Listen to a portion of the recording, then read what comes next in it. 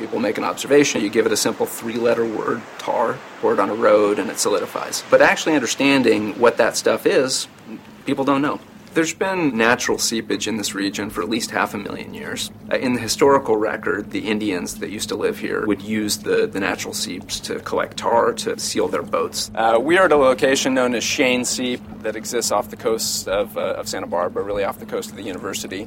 There's oil and gas that are emanating out from the seafloor here. We look at the microbial communities, the bacteria that are eating that gas. The organisms that eat oil, that's a far trickier thing to do because oil comes in droplets and particles, and so the bacteria have to figure out how to access that oil. Some of them will produce chemicals that break the oil down into small bite-sized droplets, very much the same way a dispersant is supposed to work. We are the best situated to come out to sample these sites, to do studies, to track the oil, to track the gas, to do it on these small boats just a couple miles from campus. Nowhere else do they have anything quite like this.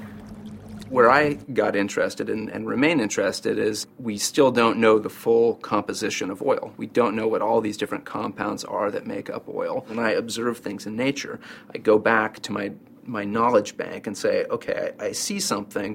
What do I know about this? Where have I seen something like this before? Where can I reason by analogy to pick up on those strings of knowledge to understand what I'm seeing today? I'm David Valentine. I'm a professor at the University of California, Santa Barbara, and I'm studying hydrocarbon seeps.